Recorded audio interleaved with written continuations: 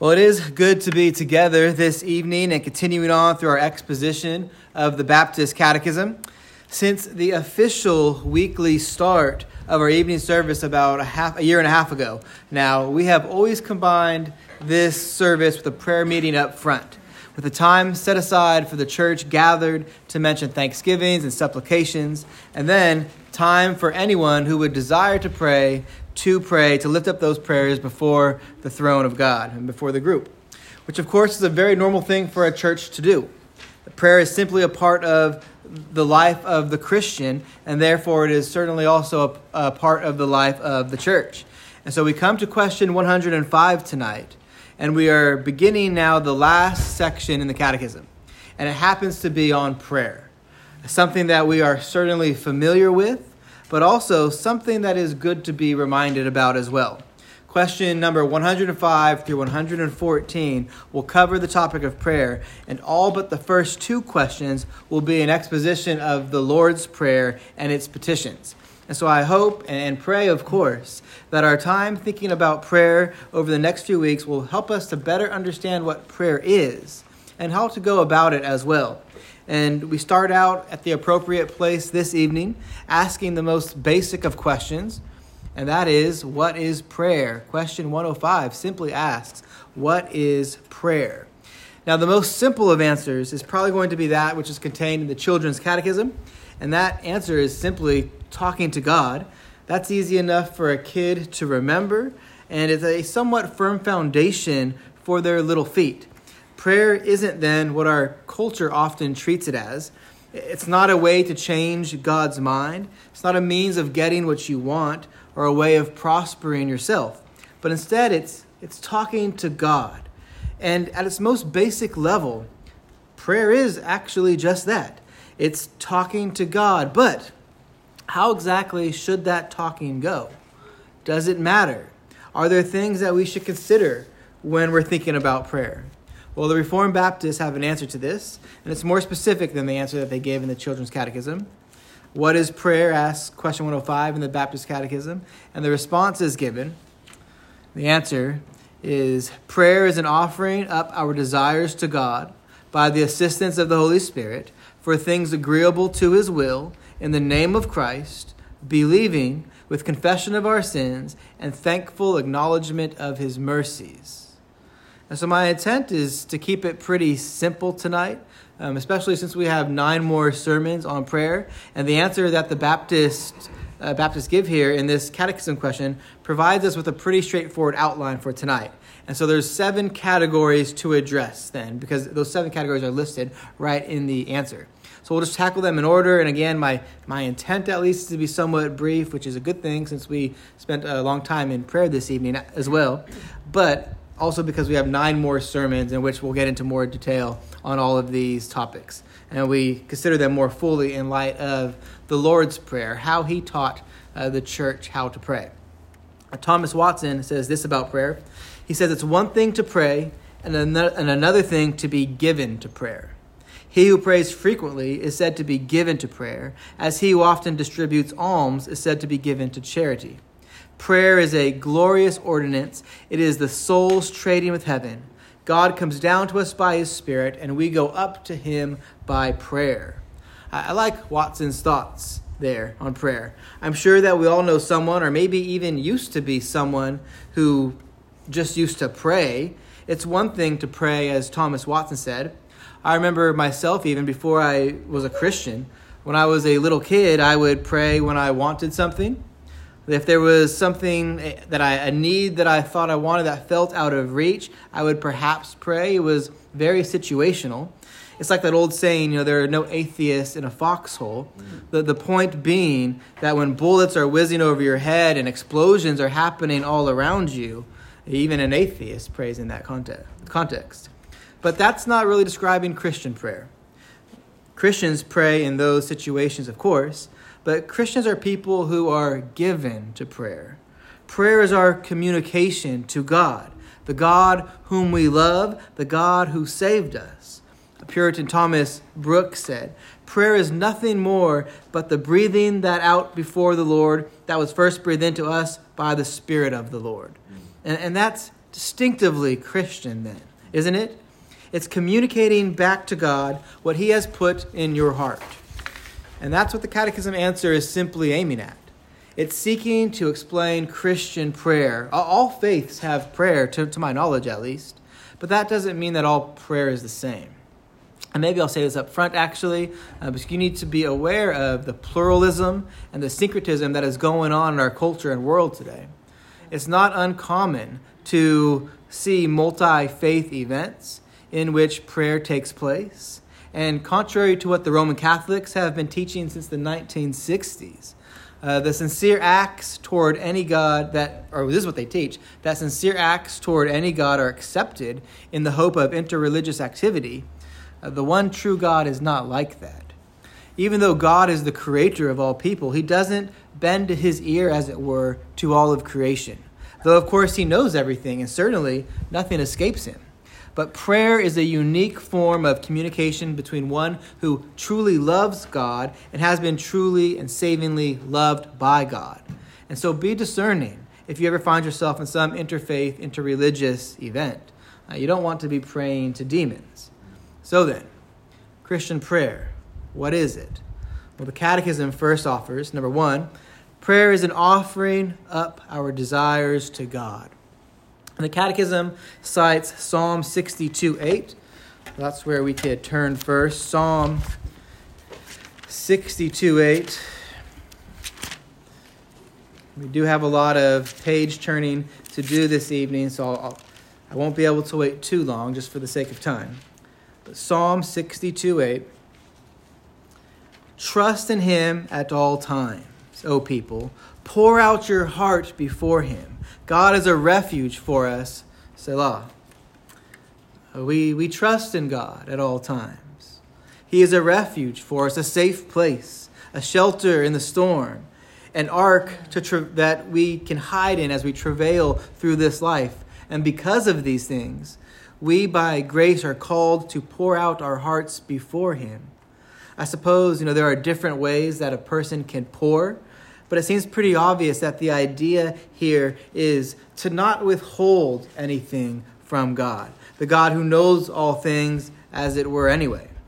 Our heart, which is sometimes called the seat of our desires, are to be open before the Lord in prayer. We pour out our desires before him. And why keep our desires from the one who loved us so completely? Unless, of course, our desires are not appropriate, but we'll deal with that in a moment. I'm reminded of what the Puritan William Bridge said here. And by the way, the Puritans are like a mountain filled with gold when it comes to the topic of prayer.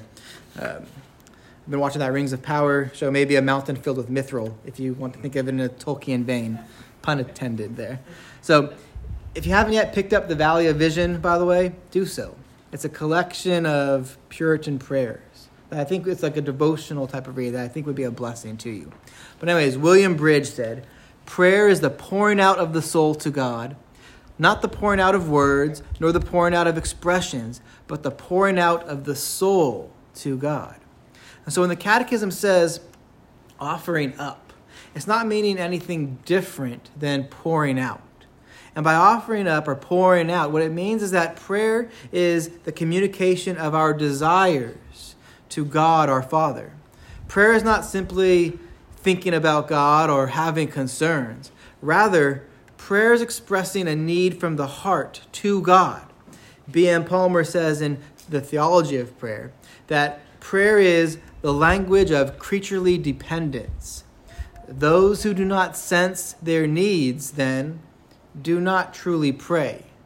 Right? Often, even in thinking of Thomas Watson's quote, it's one thing to pray, but it's another thing to be given to prayer. There's a difference there.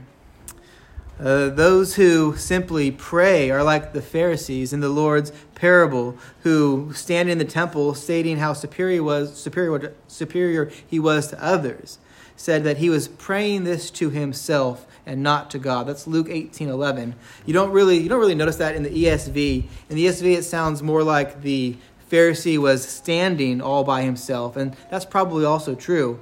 But note how the NASB translates it. If the Graves were here, I would have asked them to verify. But in the NASB, Luke 18:11 says, the Pharisee stood and began praying in this regard to himself.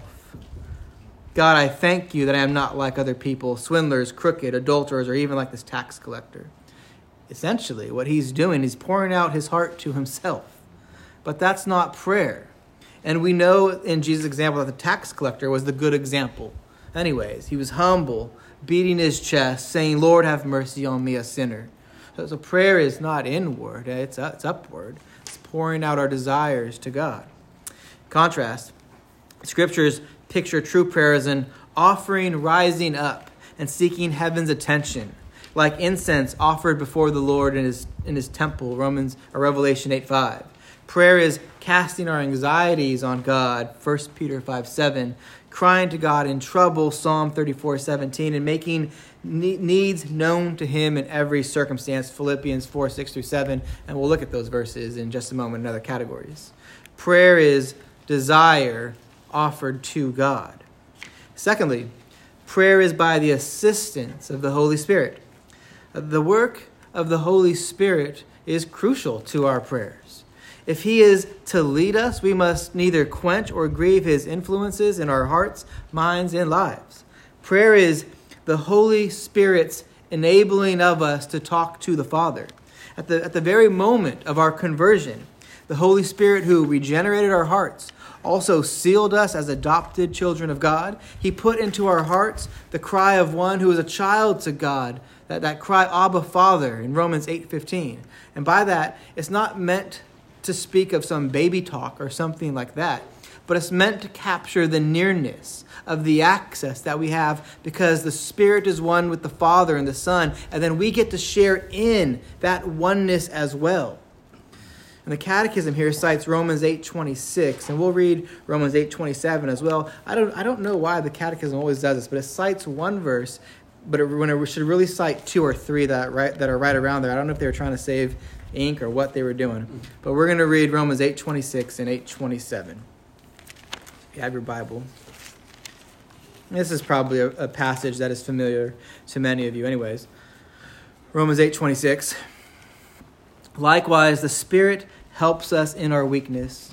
For we do not know what to pray for as we ought, but the Spirit himself intercedes for us with groanings too deep for words. And he who searches hearts knows what is the mind of the Spirit, because the Spirit intercedes for the saints according to the will of God. Well, true prayer then is authored by the intercessory work of the Holy Spirit, which is interesting.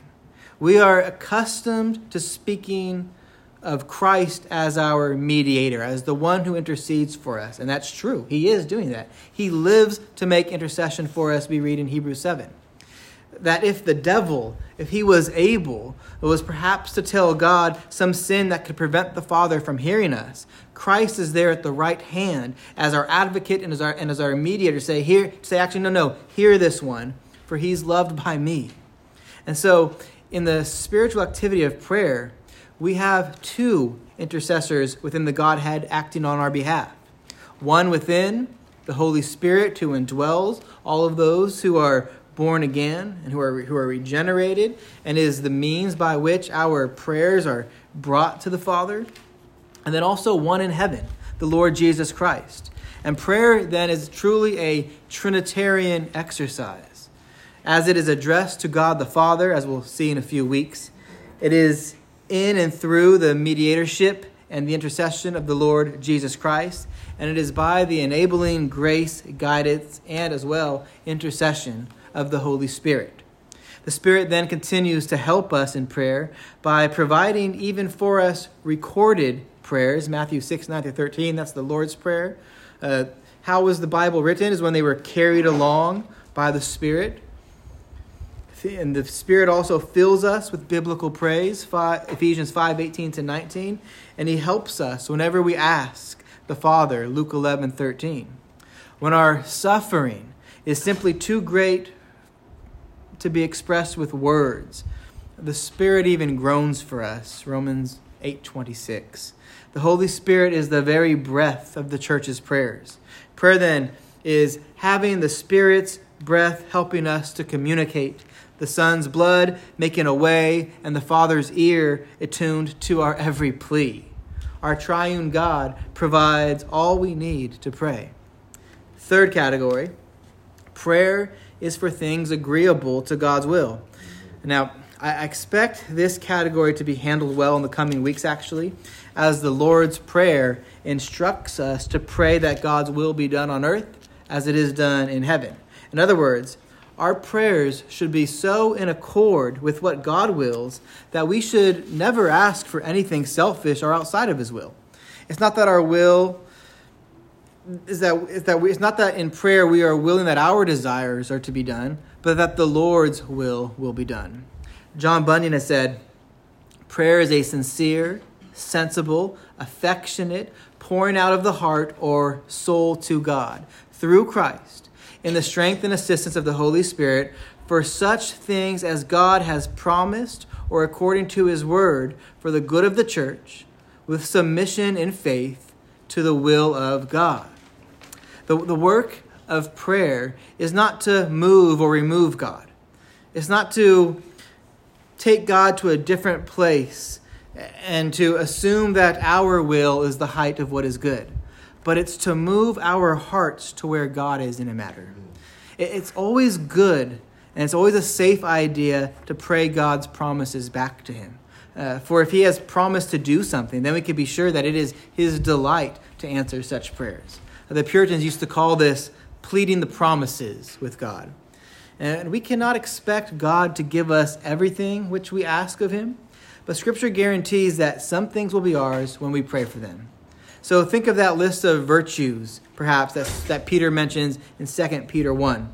Since we know that God desires for us to have these things, it is perfectly sensible for us to pray for them. It makes for itself a good prayer list. Do you not know at some points what it is that you should pray for maybe yourself even? Well, just open up to 2 Peter, verse 5 through 8. It says, for this very reason, make every effort to supplement your faith with virtue, and virtue with knowledge, and knowledge with self-control, and self-control with steadfastness, and steadfastness with godliness, and godliness with brotherly affection, and brotherly affection with love. You could eat those. The Lord wants us to have those things. So it's a very easy thing for you in prayer then, if you want to be thinking about praying in agreement with God's will, to pray and ask for those things. God is certainly delighted to give His children who ask in faith and believe at those times. Now, they have to be asked for in the right way, and so more on that in a moment. But the Catechism here cites 1 John 5:14 and Romans 8:27. We looked at the Romans passage already in the last category, which reminds us that the Holy Spirit helps us in prayer, and certainly the Holy Spirit is not going to lead us to pray against God's will, right? So you can see why they would include that here. But let's also consider 1 John 5:14. So if you had opened up to 2 Peter, it's just right to the right. 1 John 5:14. And once again, we're going to read two verses. 1 John 5:14 to 15. And this is the confidence that we have toward Him, that if we ask anything according to His will, He hears us. And if we know that He hears us in whatever we ask, we know that we have the requests that we have asked of Him. So asking according to the Lord's will, or for things that is agreeable to His will, is part of praying properly. Remember, we're not trying to move or remove God when we pray. Praying is not about getting our way, but it's about our way being made to line up with God's will. Everything that God does is right. Everything He desires even will come to pass. So think even of the Lord Jesus Christ when He was in the garden before He was betrayed. He knew what was coming up. It was His part in the covenant of redemption to go forward as true God and true man to the cross to pay the penalty of sin. Father, Son, and Spirit have a single will between them, so it's not as if there is ever disagreement or divergence of plan between them. But in the Son, the one person which contains the two natures, one human and one divine, is the doctrine of the hypostatic union. There are also two wills. And so in the garden, the Son was able to pray. If you read, you probably may know this prayer already. In Luke 22:42. There Jesus prays, "Father, if you are willing, remove this cup from me. Nevertheless, not my will, but yours be done." It's often a confusing passage for many. And don't misunderstand this. Jesus knew that he was going to be going to the cross, but he said this to show us how it is that the created will should be in line with the Creator's will. He knew the pain his physical body was going to endure, but nevertheless, may God's will always be done. Now, don't misunderstand this. Sometimes we can pray for God's will to be done, and we can, in doing so, be praying for a good thing. Be praying for something that is in agreement with God's will even. Like, for example, praying for, someone to return to the Lord. Or even like tonight, for example, I was praying that people would see the beauty and the mercy available to them in attending an evening service rather than a football game, which does nothing for their soul. Nothing good, that is. And at some times, these prayers aren't answered in the way that we want them to. But we can be certain that God is still working through them as a means. And we'll have to save other conversation about the will of God for when we get to the Lord's Prayer. Otherwise, that will take up all of our time tonight, thinking about the will of God.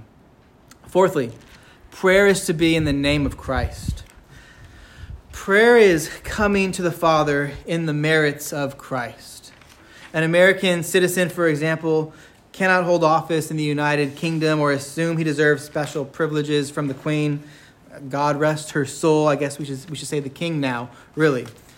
And likewise, no sinner can stand on his own merits before the King of Heaven. We need Christ's mediation in prayer. And so by faith in Christ's work, we become citizens of the kingdom of heaven, but through his righteousness. And therefore we gain confidence to enter the holy places by the blood of Jesus, Hebrews 10:19. That righteous standing that we have by the blood of Christ is what it means to pray really in the name of Christ, as the Catechism states. Consequently, every time we pray, we should remember our standing by confessing our sins and thanking God for how mercifully he receives us through Jesus, and we'll talk about that in the 7th point. But we can't forget, and certainly in prayer, we shouldn't forget how it is that we have access to God. We're not approaching God in prayer based upon our own goodness. It's because of the work of Christ as the last Adam. It's by Jesus and the work that he did in our place, his righteous life accredited to us through the faith that he supplies to us, and his atoning death on the cross, which paid for the penalty of our sins. His passive and his active obedience. That is what enables us to have the right to come before God. And so we bring our prayers to the Lord in the name of Jesus. He tells us to do this even. The Catechism cites this verse. This is back in John's Gospel, John 16, 23 and 24. John 16, 23 and 24. Again, this is part of the last testament of Jesus. This is when he's in the upper room with his disciples and he's sharing with them all of these last things before he goes to the cross. Verse 23 and 24 say, "In that day you will ask nothing of me. Truly, truly, I say to you, whatever you ask of the Father in my name, he will give it to you. Until now you have asked nothing in my name. Ask and you will receive, that your joy may be full." Now, as we've seen, whatever you ask of the Father in my name isn't some magic formula, right? We have to compare Scripture with Scripture. And so we know that there must also be an asking of something that is in accord with God's will. But Christ's instruction here is clear, isn't it? We should ask in his name. And that's been the practice of the church, by and large, for millennia, since he said that. I mean, mostly all of us, even tonight, during our prayer meeting, when we close our portion of individually praying, we said, in Christ's name. That's what we do as Christians. That Roman Catholic dogma that teaches people to pray to Mary and to pray in her name is quite simply a lie from the devil so that their prayers would not be heard. And I know they dressed it up all nice, saying that, well, we are so sinful and Mary was his mother, and so that, you pray to Mary because then he won't refuse her. But that's not a biblical notion. Mary was a sinner who needed a Savior, just like each and every one of us. And the atonement of Christ has given us access to the throne of God to receive mercy and to receive grace to help in time of need. There are no other human mediators that we need other than Christ Jesus, who is true God and true man. And again, we have the intercessory work of the Holy Spirit helping us in prayer as well. Fifthly, prayer is believing. This is what I was referring to earlier in the section on things agreeable with the will of God, because not only are we to pray for the will of God to be done, but part of that has with it an element of faith as well, which would mean that true prayer can only really be done by someone who has been acted upon for salvation by the Holy Spirit. Because there has to be true belief, knowledge, assent, and conviction that God also does answer our prayers. We aren't just offering up prayers to the sky to have them bounce off the roof of the universe. They are ascending to the throne room of God as the means by which God accomplishes his will in creation, Revelation 8:3-4. And so we should pray in agreement with God's will in the name of Christ, and also believing that God will answer our prayers. The request is to be made in faith. The Catechism cites James 1-6, but let's read James 1:6-8. Do a few verses there.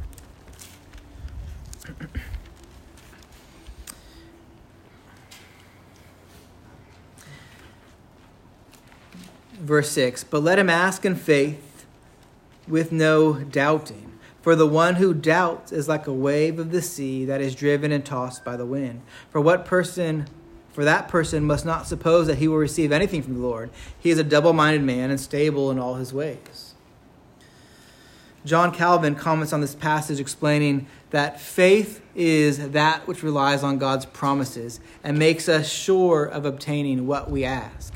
Now, Calvin's not saying that we can be sure that the Lord will give us anything that we ask for he grounds certainty in God's promises, not what we ask. But we can know for sure that the Lord will give us what he promises for us, for he loves us, and he never makes promises to his children that he cannot keep. True faith always believes God will do what he says. It does not claim that the Lord will give what he has not promised, but it trusts that God has our best interests at heart when we ask for things that are lawful and are promised to us. And in such cases, faith trusts that the Lord is good, whether that answer is yes or no. Sometimes no is an answer. Matthew 21:22 is also cited in the Catechism, and that reads, whatever you ask in prayer, you will receive if you have faith. Now, we've talked about faith many times before here. Faith isn't wishful thinking. It's not some sort of blind hope. The Reformed have always seen faith in three categories. Faith is knowledge of Christ and God and what they have done and said. It is assent to that knowledge. In other words, a conviction that it's actually true. And lastly, it's confidence, a personal trust in the matter. Faith, saving faith that is a gift from the Lord, Ephesians 2:8. And apart from faith, it is impossible to please God, Hebrews 11:6. And so it's very simple then. Would it be pleasing to God to pray in Christ's name? Yes, of course it is. Would it be pleasing to God to pray for his will to be done? Yes, of course. And so, of course, then, prayer is done in believing, in faith, because apart from faith, it can't really be done anyways. Puritan William Gurnall notes, positively, to pray in faith is to ask of God in the name of Christ what he hath promised, relying on his power and truth for performance without binding him up to time, manner, or means. We believe that God can answer and will do it, especially if we are praying along with his will. And if he doesn't, we understand that he is working in that as well too and doing what is right and best. Sixthly, prayer is with confession of our sins. Now, this is also a category that will be addressed in detail as we work through the Lord's Prayer. It's not that every prayer must contain with it a confession of sin, but there should always be a realization of our sinfulness and the ability by which we come to God in prayer. And what is that confession at heart? is that agreeing with God. When we confess our sins to God, we are saying that we agree with him about our actions. We're saying that he is right. What he has said about what we have done when we're confessing our sins, we're saying that he is right, what we have done is wrong. Daniel 9:4 is cited by the Catechism, and that is to teach us about the notion of confession. We need to start at verse 3, though, so we can understand why they are citing that. Daniel 9.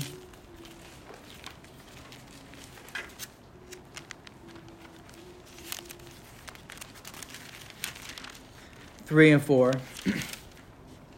Then I turned my face to the Lord God, seeking him by prayer and pleas for mercy with fasting and sackcloth and ashes. I prayed to the Lord my God to make confession, saying, O Lord, the great and awesome God, who keeps covenant and steadfast love with those who love him and keep his commandments. So Daniel is going before the Lord in prayer, and he's doing so in light of the sin of Israel, and he's seeking God through a number of means that God would come through on the promise to redeem them, which of course God would be pleased to do. Daniel was in the midst of that 70-year period of judgment that Jeremiah had prophesied about, that period of judgment that came about because of Israel's sin, and Daniel doesn't make light of it, even though he knew that God had promised to restore them. But he continued in prayer, confessing their sins and showing true remorse over them, because as I said earlier, prayer is often the means by which God is accomplishing his purposes. God ordains the end, which in this case is the restoration of Israel from Babylon. And he also ordains the means by which it happens too. And the means in this part, or part of the means in this, are the faithful prayers of those who pray according to God's will. Daniel in this case. More on that will be said in the coming weeks. This last category, number 7, prayers with thankful acknowledgments of his mercies.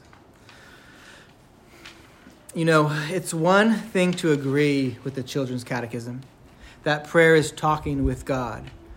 But if you think about it, that's actually quite profound. You are a mere creature.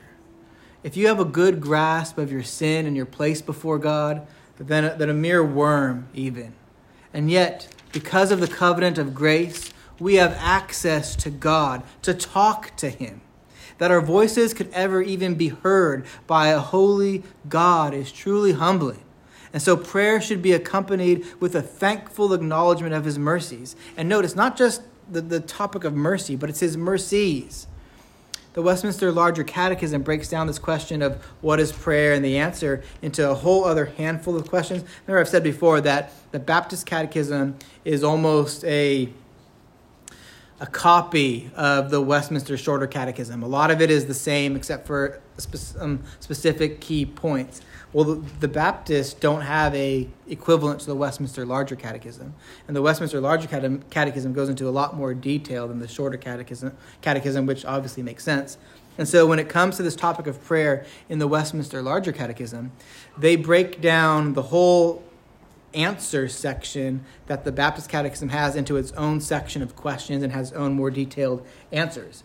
And so the Westminster Larger Catechism says this about praying with thankful acknowledgments of his mercies.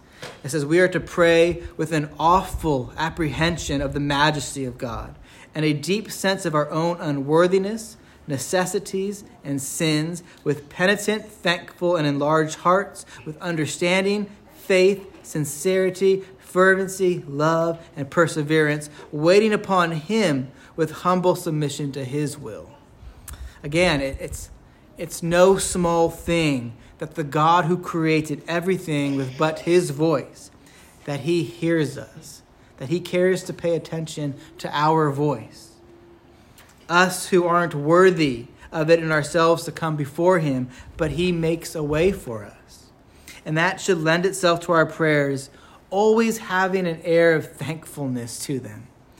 Even when we go to God in a broken heart, lamenting our sin or lamenting the sin of the people among us. Because no matter what the situation is, friends, God is with you, and you are assured that he hears you.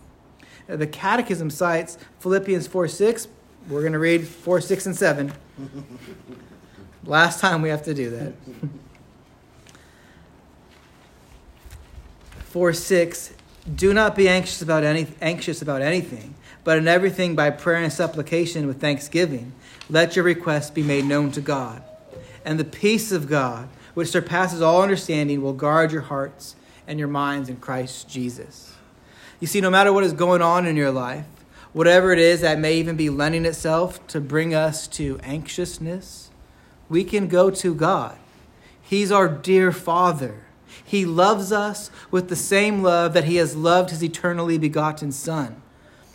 John 17:23, Jesus is praying. He's closing up that prayer that we call the high priestly prayer, where he's interceding for the church. And he talks about how he is in the Father and how the Father is in him. And then he prays that we all, the church, may become perfectly one with him and the Father and the Spirit, so that the world may know that he has been sent by the Father and that he has loved us all with the same love that he has been loved with. How good is that, brothers and sisters? Whatever in your life, whatever it is that is causing you grief, that is causing you stress, it's most likely real. I'm not downplaying that. But we can still be thankful for the Lord's mercies. Because even with these things, God, the only God, he loves us, mere creatures, with the same love that he has loved his Son with from all eternity. And because of that, we can pray to him even over these matters. We are to pour our souls out to God. Why, friends? Because Christ is a sure anchor for our souls. His mercies are always there for us, and he is always faithful. So let's pray, and then we can talk about it, answer any questions that you might have, but let's pray. Our Father in heaven, it is our pleasure to pray, knowing that you, the God of all creation, the only God, all-powerful, mighty, perfect in every way, you who spoke the universe into existence, you hear our shallow and often empty voices. Lord, we know that even the prayers that we pray are not righteous enough to ascend to you by themselves, but we are so grateful and thankful for the mercy of Christ and the intercessory work of your Spirit and of Christ Jesus, so that we can be confident that you are hearing us. And we pray, Lord God, that you would help us to always pray according to your will, that you would give us over to more faithful praying, Lord, and that through these next 10 weeks or 9 more weeks, as we focus on prayer, we ask that you would help us to be humble and to be meek, that you would grant us to be teachable, and that, Holy Spirit, you would help us to be a people who are given to prayer. That we remember humbly how much it is that we always need you and how capable it is that you are. So teach us then to bring everything to you in prayer. We know that we are so blessed to be able to do so. And we thank you for loving us and for hearing us. And we pray this all in Christ's name. Amen. Amen. All right, guys. So tried to keep it as brief as I could, knowing that we're going to get into all these topics coming up. But if there's anything I could try to clarify, happy to help in that regard. When you say God, prayer is not getting what you want, I think the context of what you're saying is like not our own evil desires, like what James would say, but in delighting ourselves in the Lord, get the desires of our heart, right?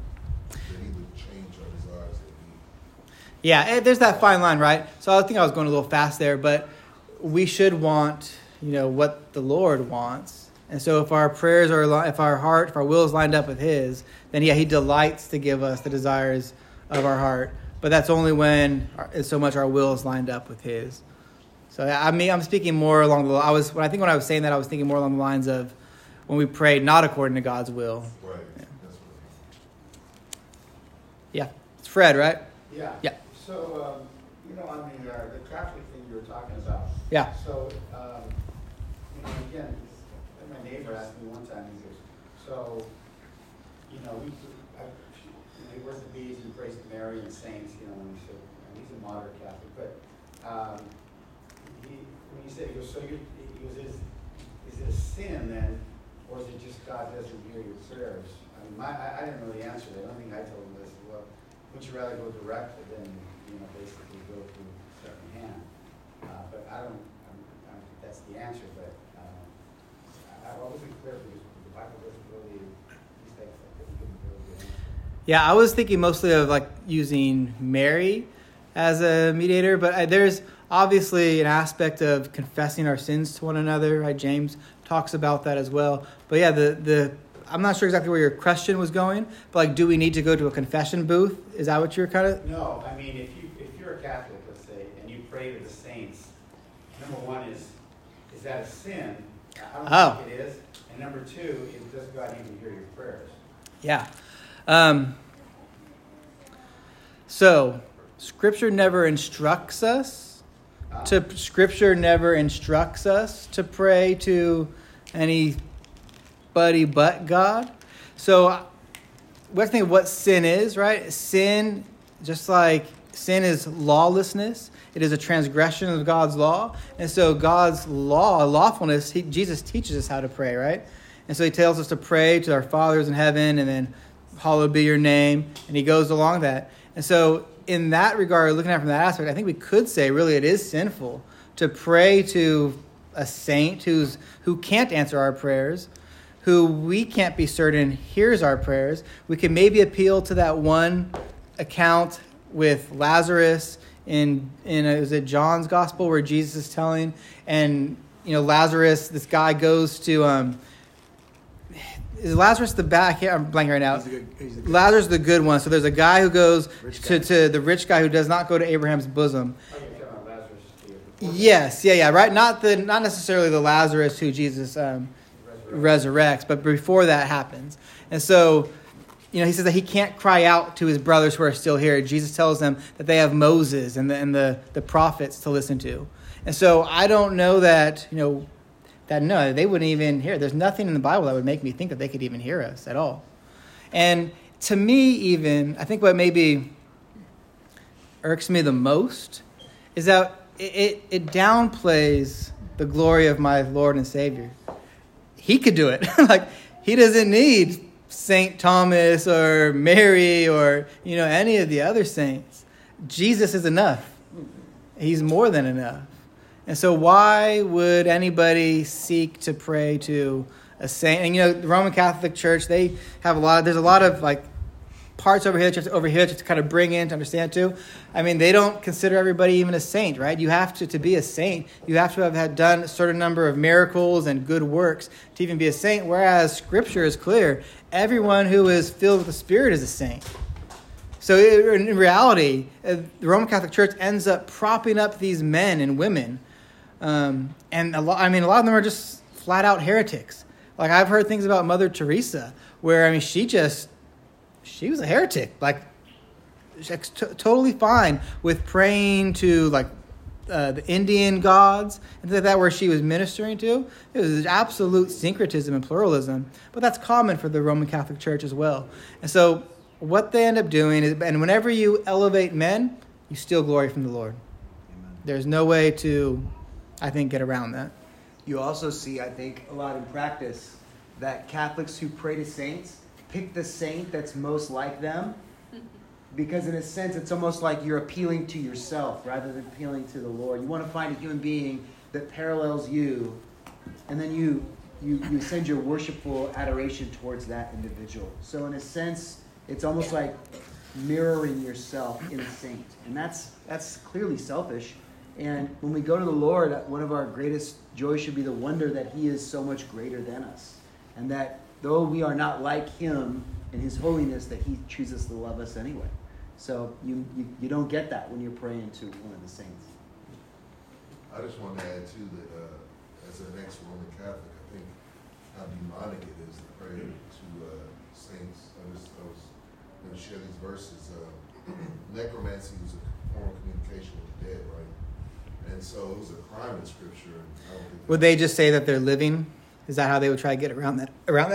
Excuse me. They can say that all they want, but I think in Deuteronomy it says right here, it says, "There shall be not found among you anyone who burns his son or daughter as an offering." anyone who practices divination, or tells fortunes, or interprets omens, or a sorcerer, or a charmer, or a medium, or a necromancer, or one who inquires of the dead. For whoever does these things is an abomination to the Lord. Because of these things, the abomination to the Lord your God is driving them out before you. And even in Revelation, it talks about, I know the sorcerer and all these things not inheriting the kingdom, right? But there's more serious ones in Leviticus when it says, if a person turns to mediums, necromancers, pouring after them, I will set my face on these people. And the next verse says, a man or a woman who is a medium or a necromancer shall surely be put to death and should be stoned with stones.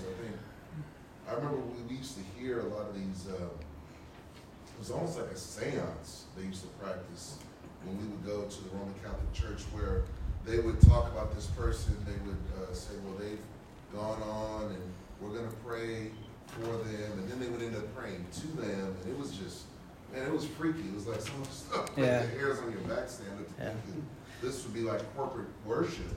It's an abomination to God. Absolutely. Well, you're praying that that person gets to heaven. Well, you're talking about someone who's in purgatory or something? And they die, Yeah. and so you pray over them after they die to hope to get them to heaven. Yeah. You continue praying. If you're in purgatory, you continue to pray for that person. What this maybe really shows us, you guys, is how much Christ's atonement is linked to our doctrine of prayer. Because we understand as Protestants Christians that Christ's atonement has made it such that we now have boldness and access to the throne of grace to receive grace and mercy to help in time of need. But their version of the atonement is so lacking. Those people are still under a weight of the law that they think they need Mary, all these other saints. They don't go to heaven right away. They have to go to purgatory.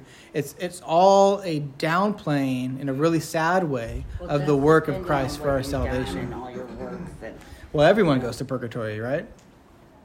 No one goes immediately to heaven. Unless you're really, you have to be really, really, really or a good. saint. You can't Or- have committed yeah. any moral sins. And that's how you become a saint. You can only be a saint after you die. Right. Right. Yeah. Just because after a certain years, they have to go back. They have to evaluate the miracles you did Yeah, and the all things your you did. works, yeah. I have 2 questions now. Okay.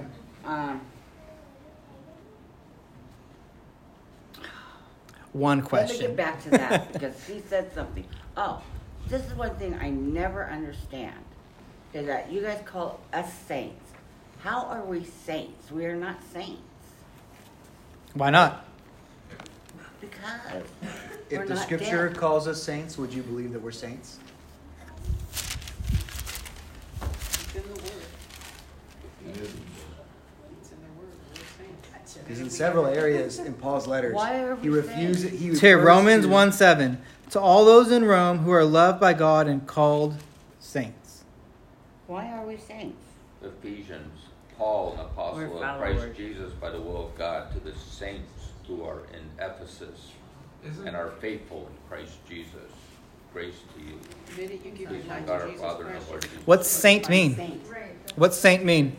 Those things that come marching A in. I follower. don't know that. What is that? People that come A marching follower. in. Okay, follow the Lord. Saints from Christian. root word sanctified, right? sanctified.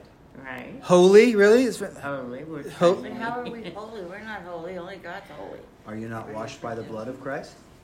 Yes. Or are you filthy in your sins?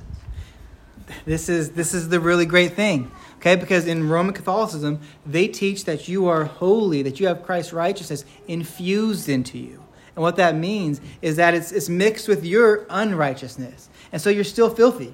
And so you don't have that access. But what the Bible teaches is that Christ's righteousness has been imputed to you. So that when God sees us, he sees Christ. It's not us. We're holy based only upon the merits of Christ. Not our own works. Now we should pursue holiness, we should pursue righteousness and goodness. But as far as our justification goes, We're trying to be more like Jesus. we want to glorify him, yes, of course, Right. because as we now realize that his law is good, and so we desire to keep it because we know it gives him glory and it's good for us and good for our neighbor. Mm-hmm. But that does not make us righteous. all that does is it gives good works to our fellow man. What makes us righteous is Christ's work alone. His life, his death, accredited to us through the faith that he supplies to us. And so that's why we are called a saint, because of what Christ has done for us. Because he has taken us who were by nature children of wrath and enemies of God.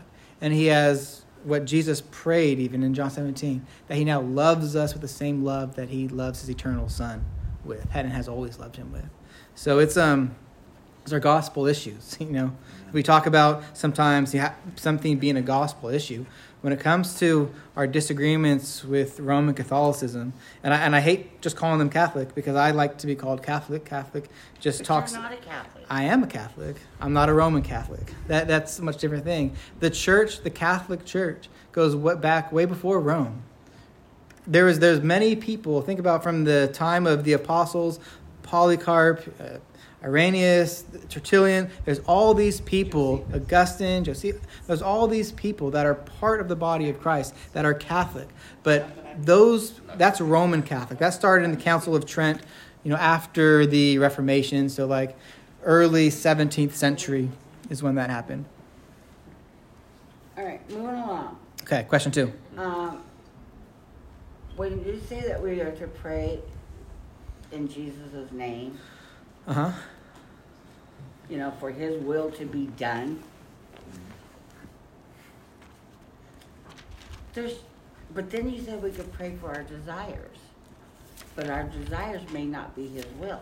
So what if we pray for something that may not be his will, so we don't ask for him to pray and his will be done? We just say, please God, please do this. And not that it's his will, it's your will. Well, God, Like so that's along the lines of what John was asking about. So sometimes it is possible, I think, for a Christian to pray for something that's not God's will. And the answer, of course, to that is no, right? I was like, Does God, that I mean want that- to win the lottery. Can you please let me win the billion, the quadruple $1 million? Yeah. It's like God saying, no. And, if you keep praying for something and praying for something and it doesn't happen, that kind of teaches you, right, that maybe you should change your prayer. Depends on the situation. If so, without you being specific, I don't really know how to answer exactly. Because I don't know what God's will is to do with, Okay, Trish and Steve and Trey.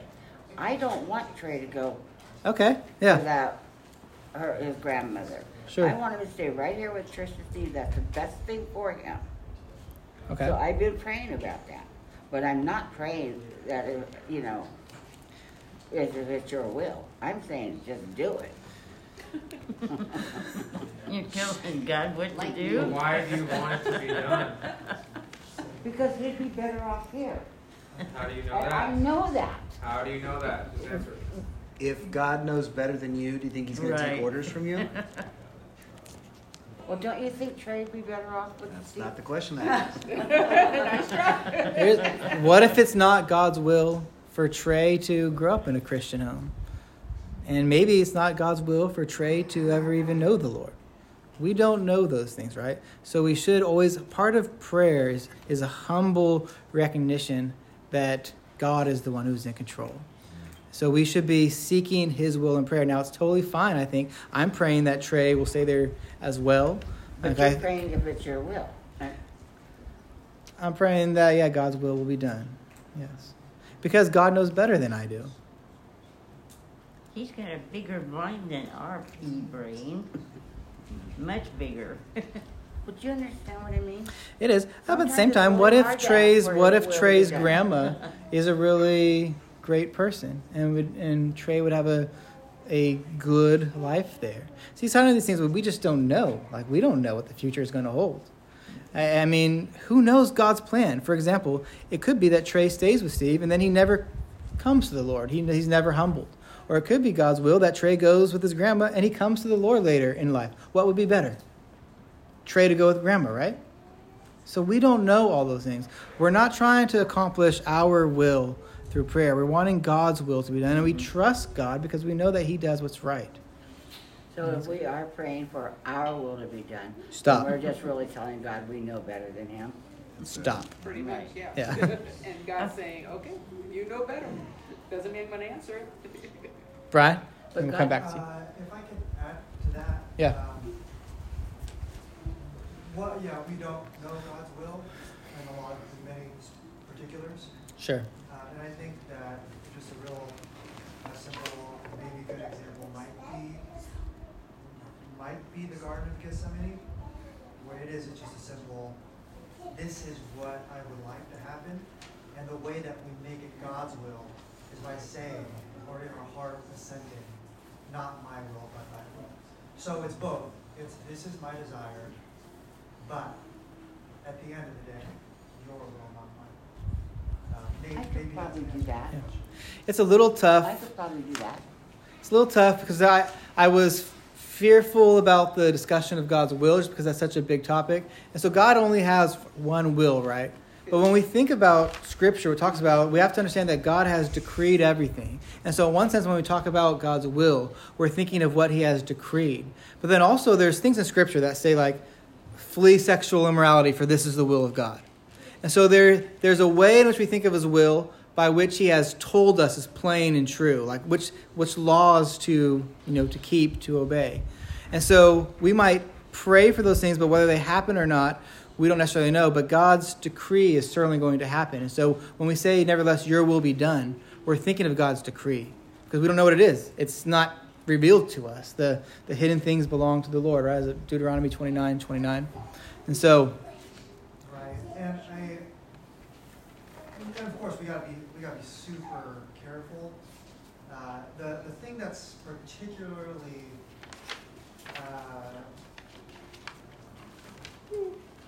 unique about the Garden of Gethsemane prayer is that it's already set up. The decreed will is already set up. The will not pass away. Like that's a known between both parties. Amen. And yet he still prayed it. He still puts it out there. Yeah, I know. But and he still also says, your will trumps his request. Amen. Absolutely. So it's Amen. At the end of the day, it's always his will.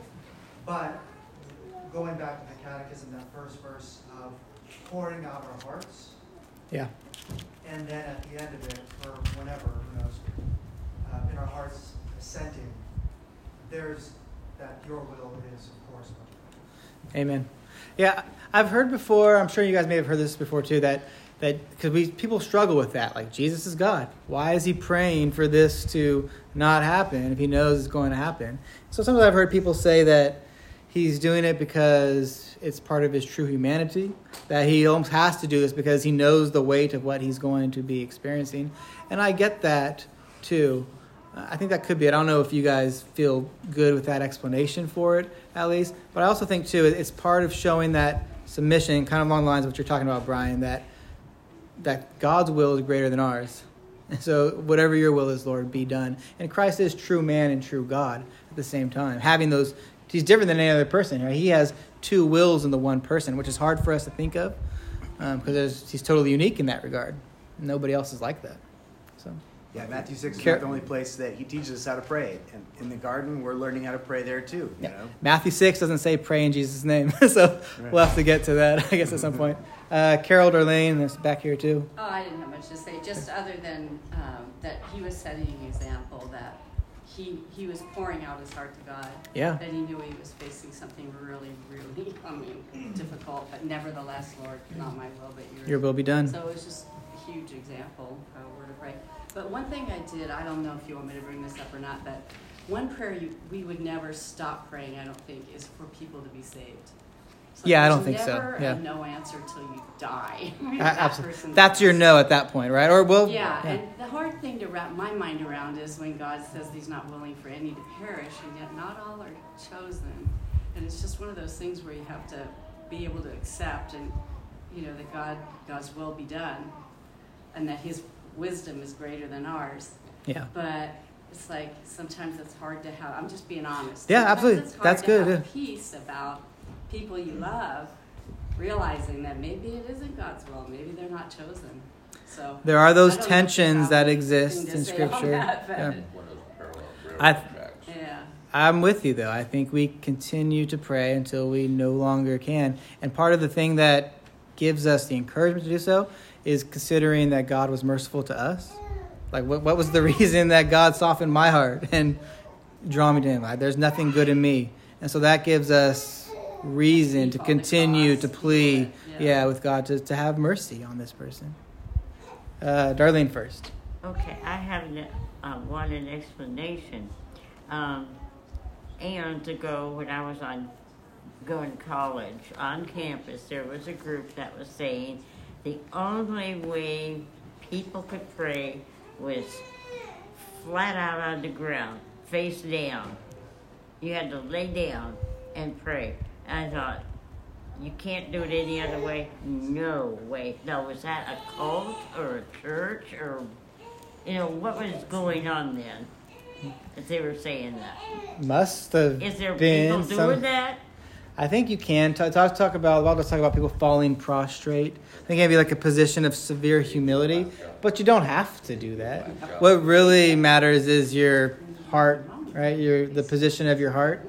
Has your heart of stone been turned to a heart of flesh? So then you have that access to the Lord there. So your bodily. So what I actually say this. You don't have to face Mecca. You don't have to face a certain way and pray certain times of the day. All that is just man-made religion. That's right. We worship in spirit and truth. Yeah. Right? And prayer is worship. Because I'm praying all day long and mentally and... That's what the Lord says, actually, right? We're commanded to pray without ceasing. Yeah, I'm talking to God. Yeah. So it's literally impossible to do if you have to do it face down all the time. But you're supposed to be stronger in prayer when you lay down, is what they were saying. Yeah, that's weird. Making stuff up. That's weird, yeah. Yeah, run from them. Put my feet up. There was somebody back here, was it? You know?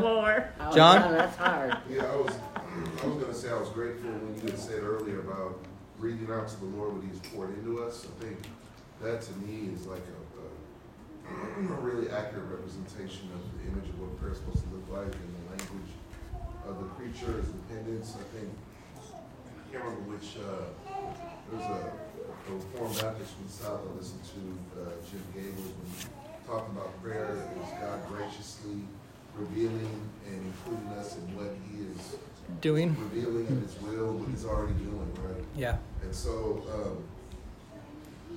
we're thinking about what Brian was saying. I was thinking about that, about how, and what Carol was saying about it is painful when we have lost loved ones because, there's been so many people I've prayed for over the years being a believer that I've had to cross them out, obviously. We see they die and don't know the Lord, they go to hell. And so, I always think of that Proverbs, I think it's 16:9, when it says, there are many plans in a man's heart, but the counsel of the Lord, that will stand, right? A man plans his way, but the Lord will direct his steps. I mean, God is sovereign. And like J.C. Ryle said, there's nothing more offensive to the human heart than the sovereignty of God. I mean, that's about as heavy as it gets. And I think our prayers kind of reveal that a lot.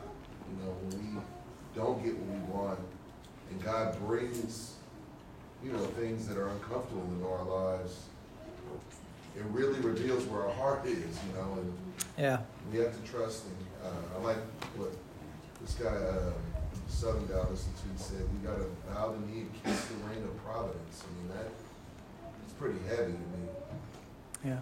I think even along to your lines, I think it might have been Spurgeon who said that, everyone who may be contrasting Calvinism and Arminianism, that even Arminianist prays like a Calvinist. Because you never hear someone, even if you're thinking of someone coming to the faith, you never hear someone pray, help John to be, John is so wise, Lord. He'll choose you. Just, let it happen. Or it's always there. I don't even know how to pray like an Arminian would, to be honest. But there's only one way. It's what God does. Like you're saying, God is sovereign. Yeah, save him. Yeah, Chris? 2 questions on salvation. Now, there's people that say that they don't believe in God, that they're agnostics, they're I forget the other word. Atheists? Huh? Atheists? Atheists, yeah. Yeah. But yet, when they find themselves in real times of trouble, they cry out to God for help. Why is that? Because everybody's made in the image of God. His image. Imago Dei. It's inescapable, right? Romans 1 says that everyone knows the truth about God, but they suppress that truth in their unrighteousness. That makes sense. Okay. Even the atheist is so weird. Because then they're always mad at the Christian God, too. Because That they don't believe in. that they don't believe in. Yeah, I know that. But they're mad at him. Yeah. Sure invest a lot of energy into something that's not really there. Yeah. They believe in themselves. They sure do. Right. And my friend Linda, Uh-huh. I beg her to come to church with me. Yeah. And she doesn't want to. But yet when she's struggling and she calls me up crying, she'll ask me to pray for her. And so I will either go down and pray for her, or I'll pray for her on the phone with her. Yeah. And I'm always, telling her that one day that one of you two are just going to show up at her door on a Monday morning at 9 a.m. Not me. That way you guys are going to come and see where Maybe she's Tuesday at. at 9 Because you know what? Maybe. I don't know what she believes. Making my baby's breakfast, She yeah. doesn't really want to talk about it. Well, praise God. So how do She's I know? in trouble. She talks to you who's a Christian. She asks you to pray. Uh-huh. And I will pray with her. That's something, right? And so it's along the lines of what we're talking about tonight. So continue to pray for her, but then also believe that God will answer those prayers. And by that I mean continue to invite her, right? Because Because one day she'll say yes. maybe she'll say yes, right? Yeah. Yeah. Well, I keep threatening her with you guys. Yeah, don't do that. That's weird. Well, you call me weirdo all the time. Yeah. Hey. Yeah. But you know what I'm saying? Praying in Jesus' name, though, right? I mean, that's because He doesn't hear us without it, right? That He is our intercessor, that He is the one that has My friend. made us to be able to speak to Him, right? Yeah, we have that. So there's, I think, a quote by MacArthur that he says that if you leave off praying in Jesus' name, that it just bounces off the roof and like comes back down. Have you heard what Bodhi said one time? No, what he said. He said one time he gave a prayer and he just said amen at the end of it. Lady came up to him and was like, "Oh, you didn't say in Jesus' name." And he was just like, "What, you think you didn't hear it?" Like, Yeah. I don't know. I mean, it doesn't have to be so much of a ritual, right? Right. But we say it because it's because of Him that we're even able to approach the Father, right? Amen. Yeah. Yeah. He's our mediator who's our intercessor who is in heaven. And it's a reminder to us, I think. It's more of a reminder to us than it is like some sort of a magic formula that gets Him to do what He wants. It's a reminder to us that we have this access because of Jesus Christ. Mike, do you love your wife in Jesus' name? But if you give her flowers and you don't say, "I give these to you in Jesus' name," does it not count? Right. Like, as a Christian, we bear the name of Christ because we've been redeemed by Him. So everything that we do, we should be doing in the name of Christ. That extends into prayer specifically. But we don't have to think about that subtext, that last part as like the key that sends it on its way up to heaven. It's a little foolish to think of it that way. It just needs to be done knowing that Christ is our mediator. Without a mediator like Him, we would have no access. Yeah. I just feel like everything Send out the tonight email. too, it just brings everything to saying prayer is something to keep us humble, right? I mean, Absolutely, yeah. It's something to say that, we're not the one that's sovereign. We're not, we can't come to Him without Christ. It's not our will, but His will. Amen. So everything is drawing us down and bringing Him up, right? Yeah. It's interesting to me when I think of like the in Christ's name too, because when Jesus instructs the disciples how to pray, especially I think He's thinking of corporate prayer at that time, because all of the pronouns are plural when He instructs them to do that. But He doesn't say at that time, "and be sure to pray in my name." But when I think of my own individual prayer life, sometimes I might, a short prayer under my breath, I might often not say in Jesus' name. And if you're praying without ceasing, even, it'd be pretty hard to always close every aspect in Jesus' name. So we want to avoid over like too rigidly looking at things. Even another thing too, like the Lord's Prayer is going to instruct us to begin every prayer to our Father in heaven. Well, I think we can also pray to Jesus. We can also pray to the Holy Spirit. I don't think that that's wrong. There are probably some brothers that would disagree with me on that. But I think especially in corporate prayer, you Father in heaven is primo, is the best way to go, and even ending with Christ's name. But to your comments, that's the humility that it breeds in us. That's the point. Yeah. Anything else, guys? Really good discussion. I enjoyed this part. Amen. All right, so no evening service next week. We have the picnic. Then we'll pick it back up the second week in October. Pizza? Right now? No?